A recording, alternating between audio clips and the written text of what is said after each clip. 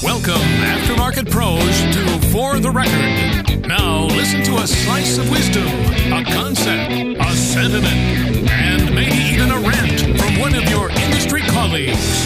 For the Record. Hey, Carm Capriotto here with For the Record, the podcast that provides a platform for aftermarket professionals to speak to their cause or something near and dear to their heart. Now, Tim Dwyer from Console Labs wears his heart on his sleeve when it comes to Skills USA. Learn more about skills than you ever knew and what you can do to get involved with our upcoming young technicians. Hey, Tim is here in just a minute, but first, a good word from the great folks at FlexCheck Auto. Now, have you been thinking about integrating DVI in your shop? Well, imagine the confidence your customer will have when they look into the service bays and they see your technicians meticulously inspecting their vehicle and documenting every step.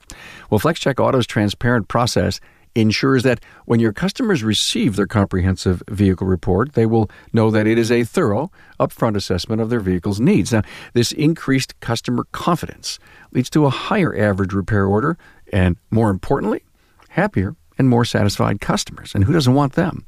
Hey, start your own 30-day free trial today at flexcheckauto.com. You won't remember how your shop got by without it. Hey, I'm so glad to have you here listening to the voices, trends, and insights that make this podcast your influencer as you make decisions to shape your future success. Hey, the views and opinions expressed are those of my guest and do not necessarily reflect the views and opinions of the author, sponsors, associates, or affiliates of LSTN Media. Hey, Tim Dwyer and Console Labs is a strong supporter of Skills USA. You can hear it in his voice, the passion he has for our young people, and his desire to help these students. He wants you to make a move and get involved. You know, Skills is bigger than you can ever imagine, and he gives you some perspective on it. But more importantly than size and scope, Tim wants you to get involved. Look, you can and should find out if you have a local Skills USA program going on and how you can get involved. It's time you invest in our future. Hi, this is Tim Dwyer with Console Lab, and this is For the Record. So every spring, schools all across the country, automotive and heavy-duty students prepare to compete in a hands-on skills contest. They begin competing at local levels. They continue through the state level and then on to the big show, the National Leadership and Skills Contest. It's often referred to as Skills Nationals. This takes place in June. Every June, and first place winners from every state level contest all travel to this event. So here's some interesting press release facts. Through a $36 million investment from business and industry partners, this national event occupies a space equivalent to 20 football fields. In 2018, there are more than 6,500 contestants competing in 103 separate events. So while the overall scope of Skills USA is huge, since it covers really all areas of career and technical education, today I just want to focus on the automotive service technology and the heavy-duty transportation contest. I work with Console Lab. It's a company that's committed to helping teach technology, and we attend or support many local and state skills contests, as well as we're a member of the AST, which is Automotive Service Technology Committee for Skills Nationals every year. So, Carm, my For the Record rant is, how can our industry support this contest better?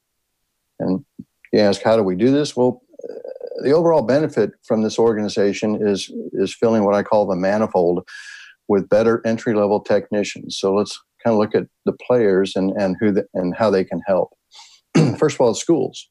To start with, any school with an automotive program probably has an advisory committee, and the word advise is in there. So I would get the advisors to advise the school that they support to offer better financial support to help students and contestants get to these contests.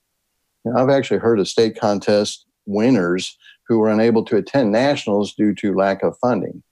I mean, that's nationals. I can't imagine winning a contest at the state level and earning the right to go to nationals and not being able to go due to financial, restrictions.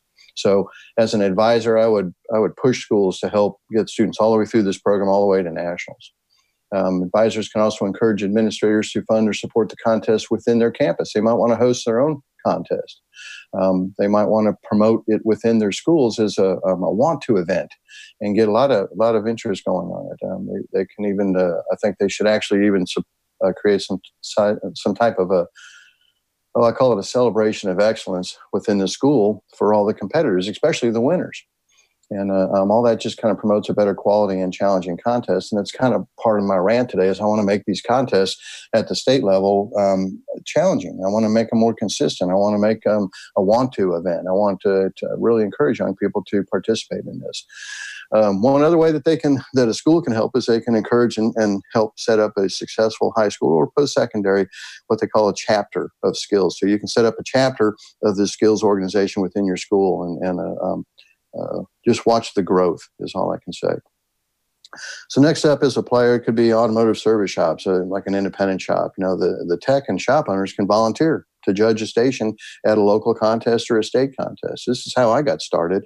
Back when I had my shop, I just volunteered to go judge a contest and got involved and was just totally amazed by the level of enthusiasm and the pride at this in this event. So, shops can even just collect used automobile parts and donate them to the contest for an ID station. They could promote skills and this whole operation on their own social media outlets, within their shops to their customers. Kind of spread the word. Let everybody know, what's going on with this, that there's young people competing to work on their car. Next player would be automobile dealers. They do help quite a bit. They loan vehicles to the state and to national contests. They allow us to use OEM scan tools in the contest, so they kind of create a real world, a level type of a competition. So we appreciate that. The community, local and state news coverage. There should be pre-contest media blasts that include the need for the community to get involved. The next big career opportunity. Those of us in the industry know that this isn't a new career opportunity, but it is to a lot of people who are finally realizing that maybe college isn't for everyone, and maybe career and technical trades have an opportunity, and that the tradespeople are in big demand now. And so get on the buzz, promote this contest ahead of time, get the word out to let the community know that career and technical education is strong. Doing a post-contest media coverage is very important too. There was an article recently in IATN regarding how to get the most mileage out of a national contest win. Jim Cook from Ogden High School and his student Xander Batchison placed gold in the high school contest, and he was wanting to know how he can kind of brag about it, which is really, I think, a fair thing to ask. First of all, did you know that GM donates a vehicle to the gold medal winner? GM donated a 2018 Malibu to his program. That's huge, I think. And this is really how we can get behind and support this contest better. From a news coverage, all I'm asking is if we could get a little bit of the Friday Night Lights or college football coverage, the type of media coverage that those events get, or we just want a little piece of that. Because it's really funny if we don't promote this, you might be walking to football games pretty soon if we don't attract and train technicians to come into this industry. So how do you prepare for a contest? The contestant, basically there's a lot of support material for it. There's Skills USA has guidelines and the structure to help teach and prepare you. You need to find a mentor or an instructor to help challenge you. You could attend a contest as an observer, and you can really just study and practice what you're being taught in school. This is education with an application. The final level of skills is World Skills. Every other year, different countries host the World Skills Contest, where winners from each and every participating country travel around the world to the host country to compete at a world-class level.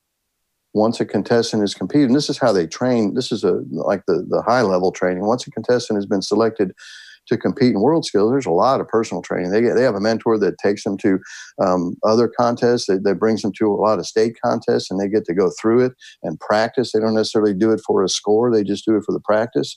The experts mentor for years before going to the world contest. And while there's some contest familiarity, meaning, there's only some of the stations look like they have in the past, the contestant really has to be prepared for anything. And just another little sideline, did you know at World Skills, some countries, not the U.S. or Canada, but some countries offer lots of money, they offer housing, and they offer lifetime jobs for the winners of this contest. Why can't we? Why can't we have some type of a reward like that set up here to really stretch our students?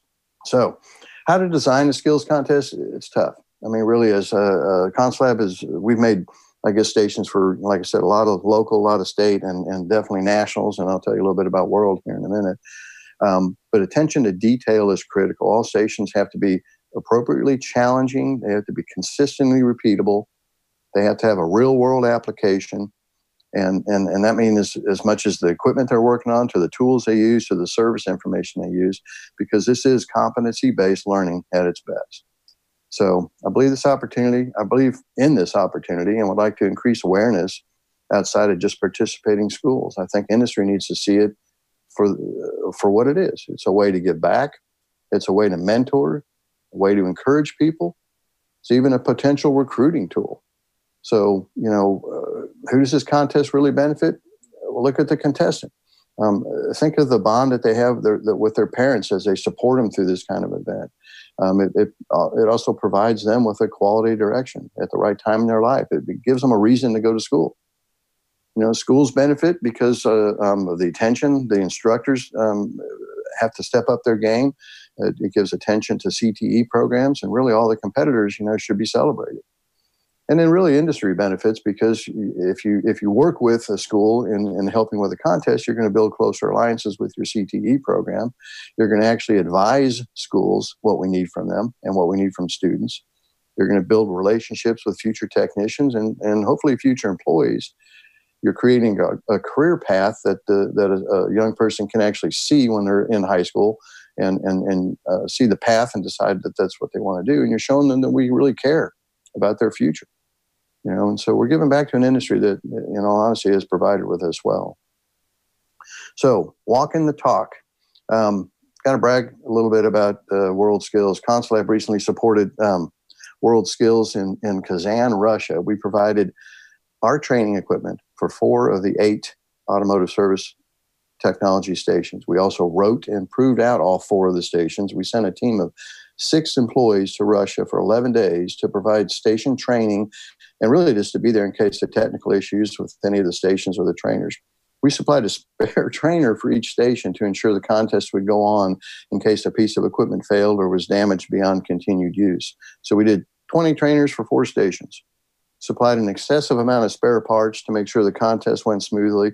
And I got to say that our product actually performed flawlessly. It went through 4 days of 2-hour stations repeated 3 times a day for a total of 10 rotations over 4 days.